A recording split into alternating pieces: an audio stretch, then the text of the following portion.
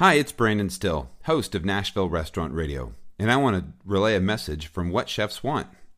They know this has been the craziest past 2 months any of us have ever experienced, and they are excited to work together to get our industry back on its feet. They've been working hard this whole time to make improvements and feel like their service model is even more helpful than ever to help you manage your food cost and difficult to predict inventory needs. Now, they'll still be breaking every single case. No minimums on orders, 24/7 customer service to help you, and deliveries when you need them the most. In addition to that, they've expanded their to-go selection, as well as partnering with local farms who desperately need help right now. Finally, if you have any questions or any news, please feel free to contact them. They are here to help. 502-587-9012. We look forward to getting moving again and continuing to be what chefs want. Welcome to Nashville Restaurant Radio, a podcast for and about the people of the Nashville restaurant scene. Now here's your host, the CEO of New Light Hospitality Solutions, Brandon Still. Hello, Music City, and welcome to Nashville Restaurant Radio. My name is Brandon Still, and I am your host, and we've got another great show for you today. Just trying to dig into my bag of tricks and identify people that might be helpful to you, people that gain a different perspective than you or I might see every day. So our guest today, his name is Neil Sherman, and he is the president of a company called TagX Brands. And I'm so excited for you to learn about what this man does. And we're going to get into that in just a moment. But first, I want to talk about Springer Mountain Farms chicken. And these guys really, truly are amazing. Did you know their farmers are actually required to live on their farms and tour their houses multiple times every day? Everyone in the company that handles the birds are trained by the American Humane Association in proper animal care. These are things that they do proactively to make sure that they do the right thing, and it creates better chicken. And you know that because you've had it, and it's amazing. You've had it at your favorite restaurants, and you can get it at the stores. So do that. And we want to thank them for being a sponsor here at Nashville Restaurant Radio. We also want to thank Kurt's Hospitality Marketing, as they are ramping up right now to help you get the people back in your place. If you're a restaurant, if you're a hotel, and you are trying to figure out a strategy as to how you get people back into your building, get a hold of Kurt's Hospitality Marketing. Check them out at kurtzhospitality.com. That's Kurtz hospitality.com. And let them know that you called because you heard them here on Nashville Restaurant Radio. So we're going to start off this episode with Neil Sherman straight away. Neil Sherman, thank you so much for joining us on Nashville Restaurant Radio. So our very first visual version of Nashville Restaurant Radio. Thanks for doing this. Oh, I'm honored. I'm honored to be, the first in anything, by the way. Well, you are the president of TagX Brands. You're an interesting guy. I met you, I believe it was Austin, Texas. You were a keynote speaker at, there was a C2IT conference. And I was fascinated by your company and what you guys do, because it's not a lot of people talk about this aspect of the business. And I met you after you got done speaking, and I gave you my card and I said, let's keep in touch. And you said the same thing, and we caught up on LinkedIn, and now I've got a podcast, and you so graciously decided to come on. So TagX Brands, people have described you as the Dr. Kevorkian of the restaurant business, which I can sure you can take that as a positive or negative, however you want to look at it. And some say that you deal in the underbelly of the restaurant business. So let's expand on that. I would love to hear, let our listeners know exactly what you do. Take it away.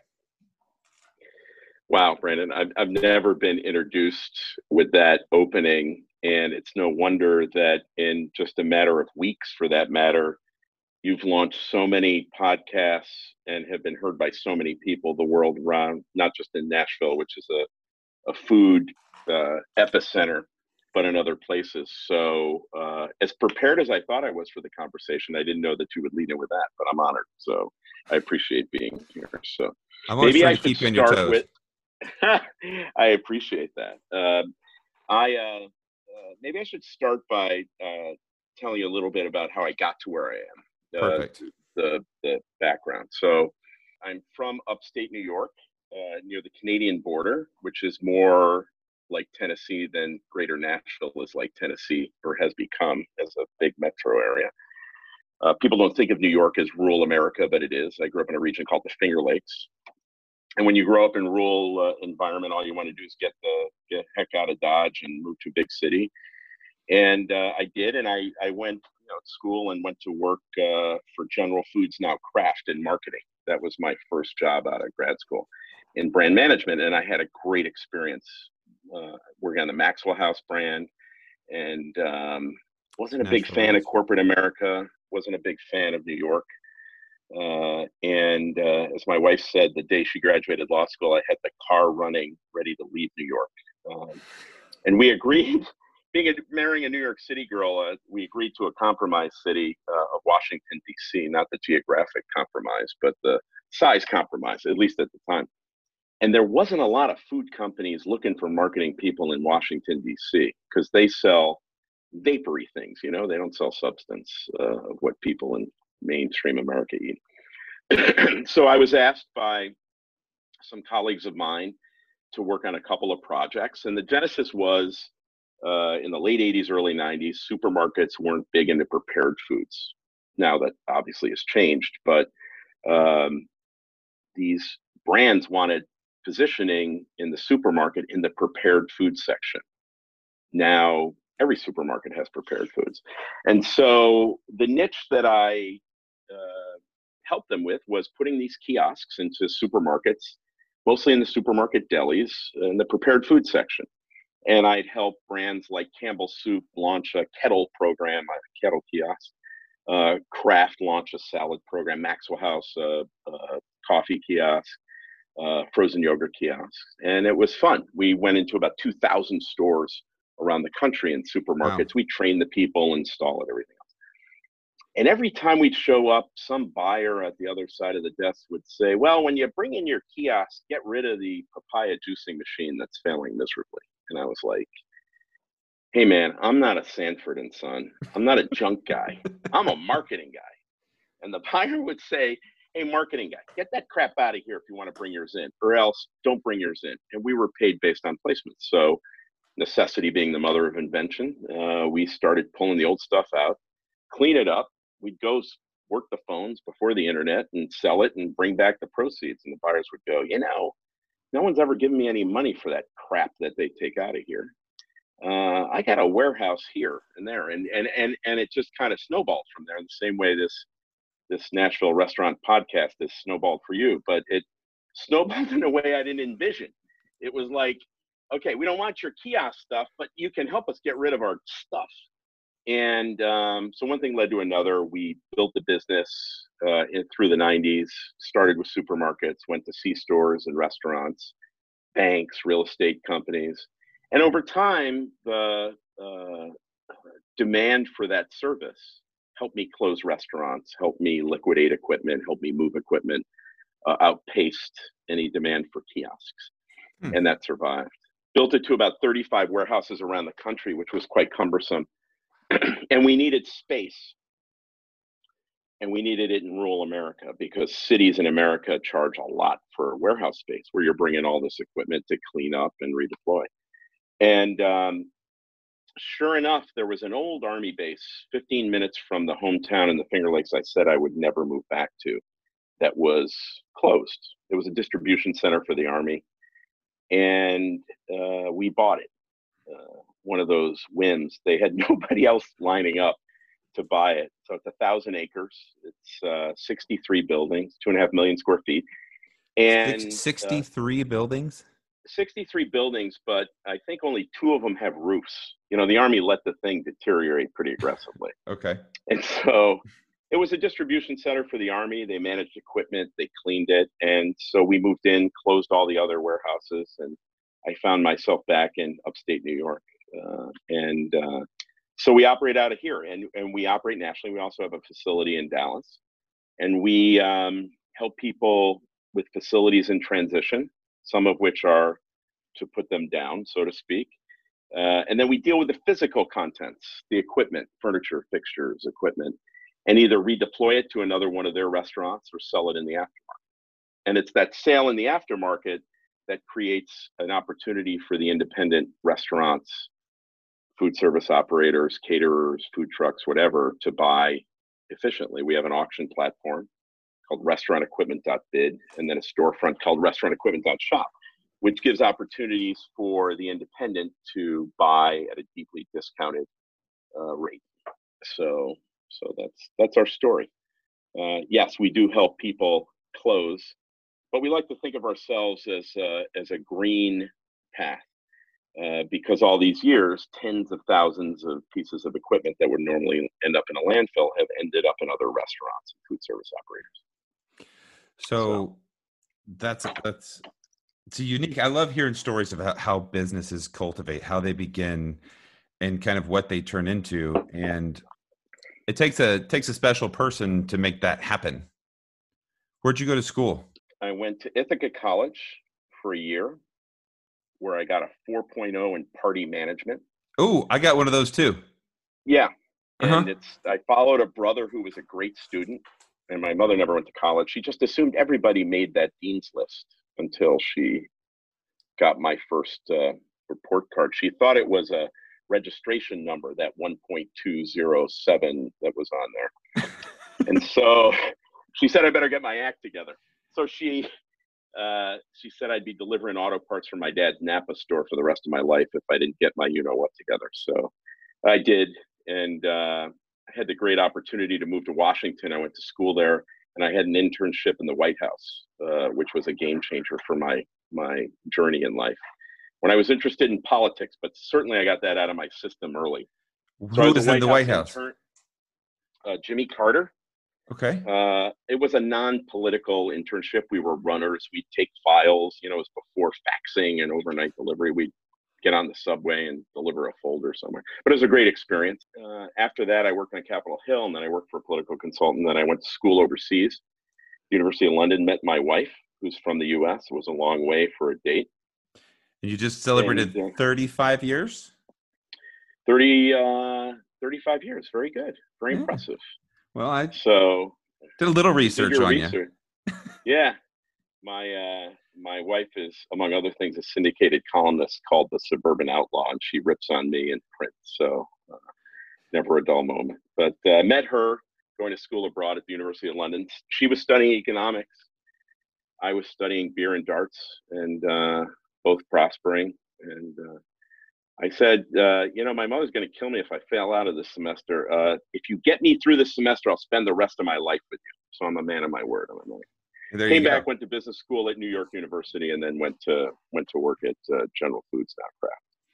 Wow. Well, that's quite the story there. I'm just curious, when people have the wherewithal, when they're in something and they can recognize when they've got something, like you were in the marketing aspect of it, and then you kind of just transition and you pivoted, like, where does that come from? Where does that, that hustle? Because it's kind of what it is, right? Yeah, it's interesting. I think the DNA of people in the restaurant and food industry have an inner passion for hospitality, for food, for community. One of the things that makes it so hard with doing what we are dealing with right now is the challenge, because we're people that connect with other people.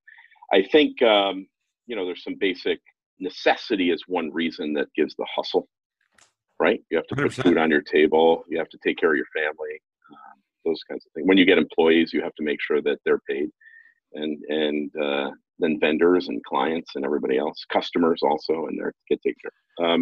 So I was going to say, I love the the story of how you got here, because the topic that I wanted to ask you about is somewhat taboo when you have a podcast and you're talking to people, because there are people right now who are in food insecure situations. There are people right now who are losing their businesses, who are scared, and those are very real emotions. And the one thing I don't want to do is come on a podcast and talk about, in a vulturistic kind of setting, hey, if you're going to lose your restaurant, this is the guy that'll sell your stuff. And I like the fact that when you tell the story, you're telling it out of there's a compassion to it. Hey, look, we're helping somebody do something. We started with helping guys get rid of these machines, and we decided that, hey, they can help them. So throughout all of this, kind of what you do is you help people in times of need. So right now, fast forward to today, we're in the middle of a pandemic. Restaurants are beginning to reopen, but Tom Colicchio famously said towards the beginning of this, he went on TV and said 75% of independent restaurants, all restaurants, aren't going to make it. The PPP passed, and he came back and said 25% of restaurants probably aren't going to make it. And if there's somebody in this country that might have their finger on the pulse of that, because I think everything is hearsay right now.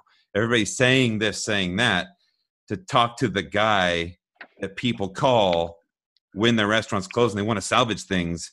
I think that you might have some really interesting insight just to kind of who the people you've been talking to. And if I have people out there who are listeners right now that are scared, that don't know what to do, and if there's some kind of help that you can create for them, I'd love to kind of talk about that with you today. Sure. No, I appreciate that. And that's, I am truly passionate about the industry. I'm also don't believe that everybody belongs in the industry, right? There's a lot of people that get into the industry for maybe not the most sincere of reasons. They think it's easy. They think it's cool. They don't realize, like you and I know, what it's like when the staff doesn't show up, or the delivery doesn't show. Yeah.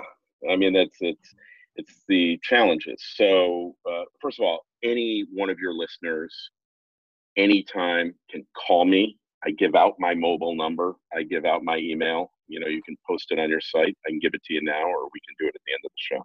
And we're not consultants, so we don't take a consulting fee on this. We deal with hundreds, if not thousands, of restaurants every year. And there's a life cycle. There's a life cycle, like any other product has a life cycle. And before this whole thing began, when you and I met in Austin at that conference put on by Compete, I think was the name of the company. Yes, sir. I was asked what I thought the oversupply of restaurants in the U.S. was, and my answer was 30%. Now, the reason it was 30% was not because there were 30% more restaurants than is normal supply and demand. It was largely because people that were outside the restaurant space decided to get into the prepared food business. So it's what I call sector blur. It was the supermarkets. It used to be when your mom shopped for groceries, she went to a supermarket, and then you'd go out to dinner as a restaurant, and you went to a gas station to get gas. And now those gas stations are called convenience stores, and some of them have elaborate food service. So I think a lot of the competition, it's all blurred. Pre-pandemic was caused by that. And I think that the challenge now, I don't know what the percentage is of locations closing. We know that there were more locations than there were places, than there were time in one's day to go eat, right? Mm-hmm. You can only eat breakfast once. You're not going to go to 5 places or 10 places on your way to work. And eventually the least in demand will close regardless of the pandemic.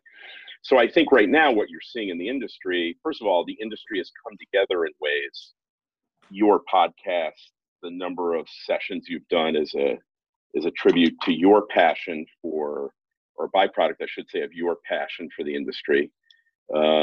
Being in a town that you care so much about, that is a food mecca, might be an extreme word, but to me, being a guy from the Finger Lakes in upstate New York, not to say anything, is just an amazing place, both for chains as well as independents. Your passion to share messages to help other people through this is just part of the industry that we're in.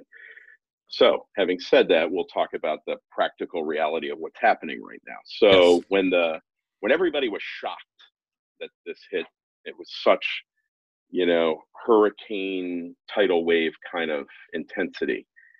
No one knew what would happen, right? So you talk about the PPP money and everything else, that's a bridge, but do you bring employees back when you don't have any customers? I don't know. Who knows?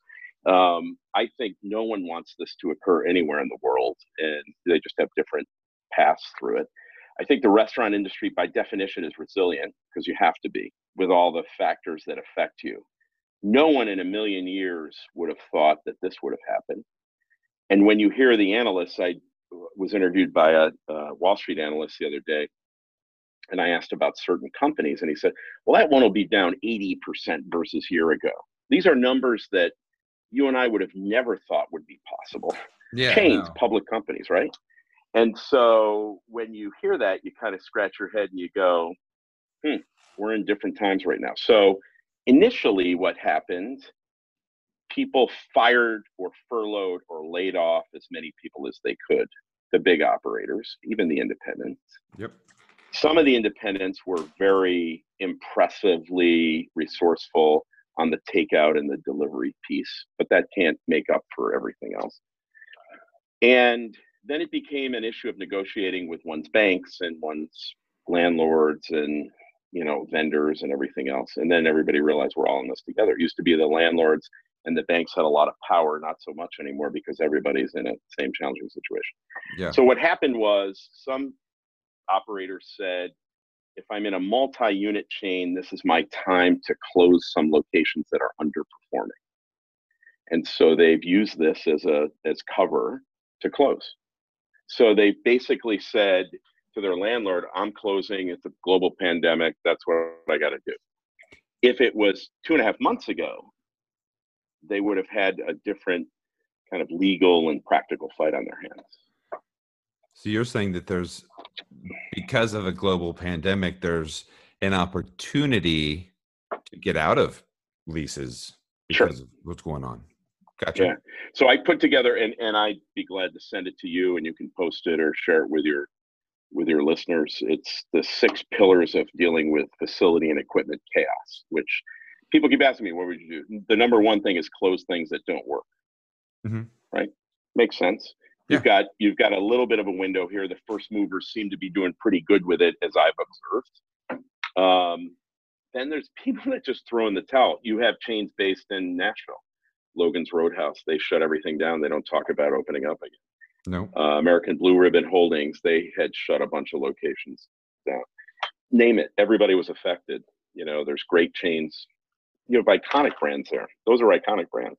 Cracker Barrel, great companies, all challenged and doing the best they can. And so some companies have used it as an opportunity to close. Other companies view it as an opportunity. Hey, I need cash. So what can I monetize? What can I sell? So it's just like people look around their garage or basement or whatever, list stuff on some online platform, eBay or whatever, and sell it, and they monetize. So we're helping people monetize the surplus that's dormant right now. You've been in 1,000 back rooms. There's 1,000. Everyone has something that nobody's using. So we help them monetize that. So that's a really good little piece of advice right there. I mean, just if you're a restaurant that's cash strapped, every single restaurant I've ever been in has that back area, right? The back area that just has old equipment and stuff that, I mean, how do you get rid of it? How do you sell it? Is it too much work to even deal with? And that's a unique idea. I mean, if you need cash to move some of that stuff, especially if it's working.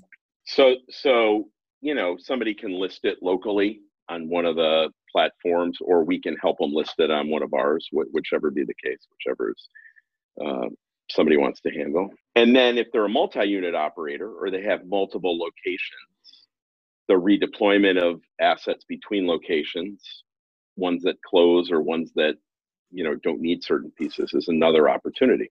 So rather than buying a brand new mixer for $10,000, you have one that's okay in another location, but it's not used anymore. That can be moved. So those are kind of the 3 pillars of what we recommend in this environment. And then the bigger piece to it is when you need something, make sure you exhaust every possible avenue of purchase that is what we call value sourcing. So we have an online platform, as I mentioned, restaurantequipment.bid and restaurantequipment.shop. Now 65% of the inventory is all new surplus. It's new, it's not used. It's from dealers and distributors and manufacturers, scratch and dent, discontinued items that are deeply discounted. So any operator should look efficiently in the aftermarket, even if it's a new aftermarket for surplus. So well, I think there's, I think there's a couple different sides here that you're talking about. One is there's an opportunity to cut bait and move on to the next thing. I think some people are legitimately struggling that aren't just going to make it, though. There is an excess of restaurants. If you look in Nashville, there's so many restaurants, and I think there's probably too many restaurants. And then there's people out there who are very savvy and we're looking to expand, who are really killing it. And I think there's going to be some deals. I think there's going to be some deals out there. And so finding product when you do have that building that's going out and somebody's willing to sell it cheap to get new equipment, that's another big part of it too, is you can probably find some deals right now. Very good deals, no question about it. And we're coming into, now that I think effective yesterday, all 50 states are in some level of re-entry into the world of restaurants. But some of the parameters that have been put around people are a recipe for failure immediately. There's a lot of restaurant operators or food service operators out there that are waiting. They want to get back in business. They want to see what's going on, Brandon, and they're waiting till we're up and running, and then we'll give it a shot, right? That's one option. Yeah, absolutely. Or you can use this as a chance to pivot, to your point, and find other avenues of revenue generation of your concept or your offering to the marketplace. And I think that there will be some locations that will not reopen. The order of magnitude, who knows? I don't know what they are. Your point about Tom Colicchio, who's a great chef, maybe not the most skilled and experienced of economic forecasters. I hope he's wrong. Yeah. And even though I help people through transition, for every piece of equipment we sell from a closed location, it goes to somebody else who's operating a location or opening one. So we're sustainable. We're in the circular economy, if you will, because this equipment is going to be here long after you and I are gone from this earth, because it's made of stainless and it's not disposable. It's reusable, and that's what we help to happen. I didn't know we were green until we refurbished and remanufactured 50,000 coffee brewers for Starbucks. And someone said, "Did you understand the economic or the green implication of this?" And I was like, "No." And they showed us, and it was pretty staggering. So I think my gut tells me that in some of the metropolitan areas, you might see, as long as these constraints are there, and if there's not another recurrence of this tragic pandemic thing, or re-flaring up of it, you might see 20 to 30% of locations not open as what they were. Mm-hmm. It may be something else. There have been other parts of the food service industry that have done very well. The prepackaged product, prepared and packaged, right? In grocery stores, retail's been on fire. Yeah. And a lot of the restaurants locally have added capacity for commissary type production to feed that piece. So that's good. Delivery was on its last legs as to who was going to pay for it. It seems to have resurrected here. The home meal kits, right? For the time being, the home meal kits that were on life support have resurrected for just a little bit here. So who knows? Who knows what it's going to be? I think it's going to be different. It's just going to be different.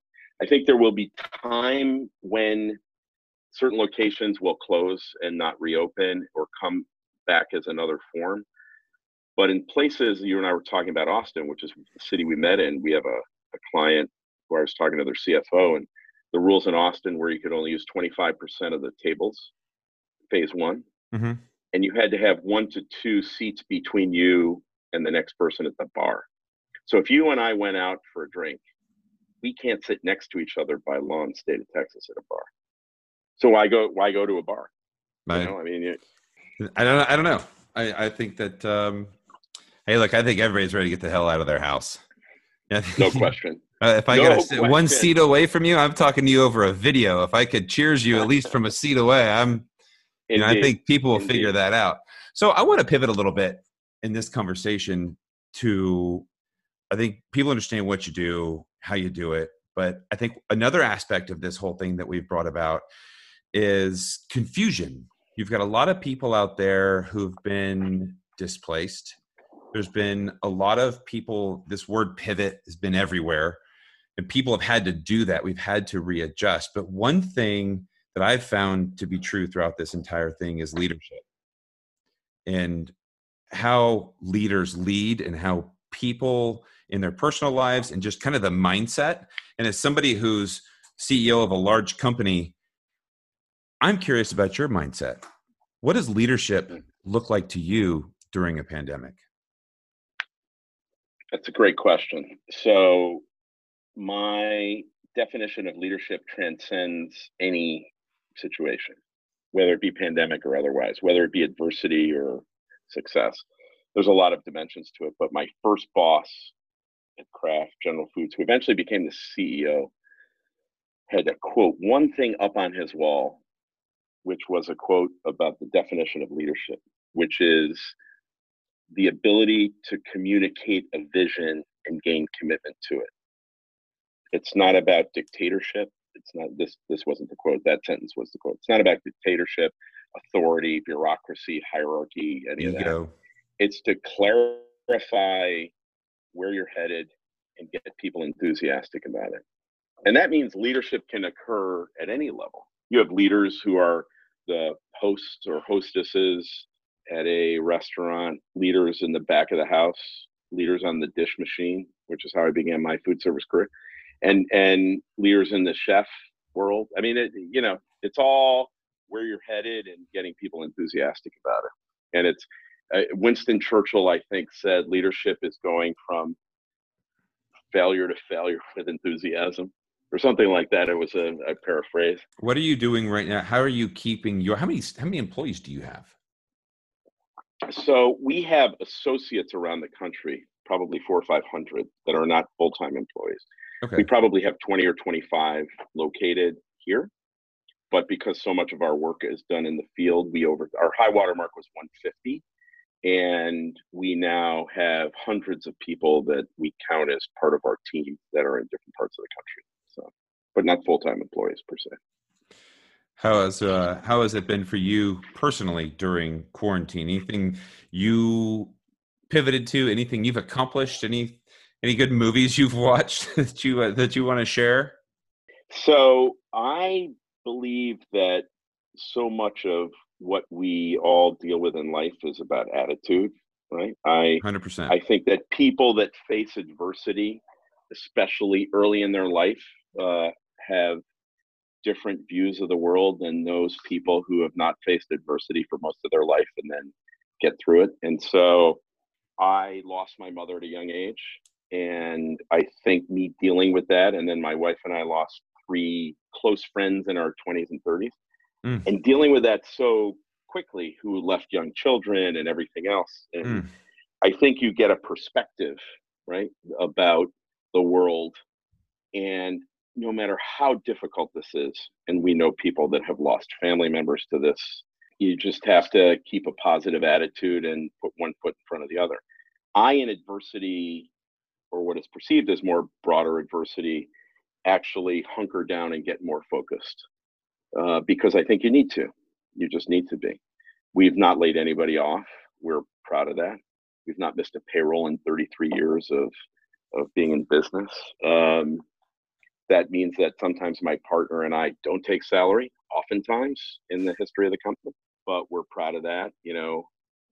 People in the last couple of weeks, a guy bought a house, a guy bought a car. I take a lot of pride in that kind of stuff. So I think in this current environment, you have to not hunker down and cocoon. You have to be out there, reaching out to people, connecting with people, and listening, asking questions, doing what you do, and share it with others. Only not everybody has the skills and the talent to do it the way you do it. But Well, thank you very much. I've said, I had a podcast a few weeks ago, and I said, if you're listening to this and there's three things that I would challenge you to do, and it was stay healthy, mentally first, and then physically. Do what you can, meditate, find a way to do that.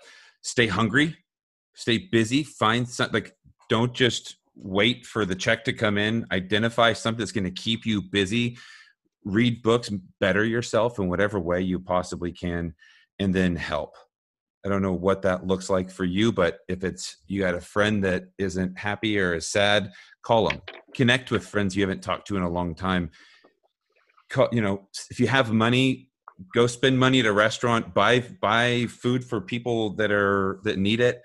Do something to help. So those were my three things I told people. As I Beautiful. said, stay healthy, stay hungry, and help. And those Awesome. things have helped me personally get through what's been certainly a weird time. Very weird.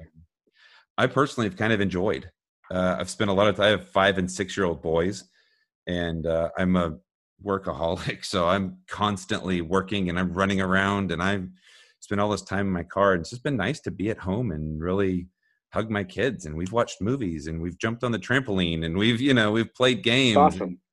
I've been able to be a kid. Awesome. I've been like 3 years worth of yard work projects that have been completed. It's been fantastic. So all great advice, great wisdom. Thank you.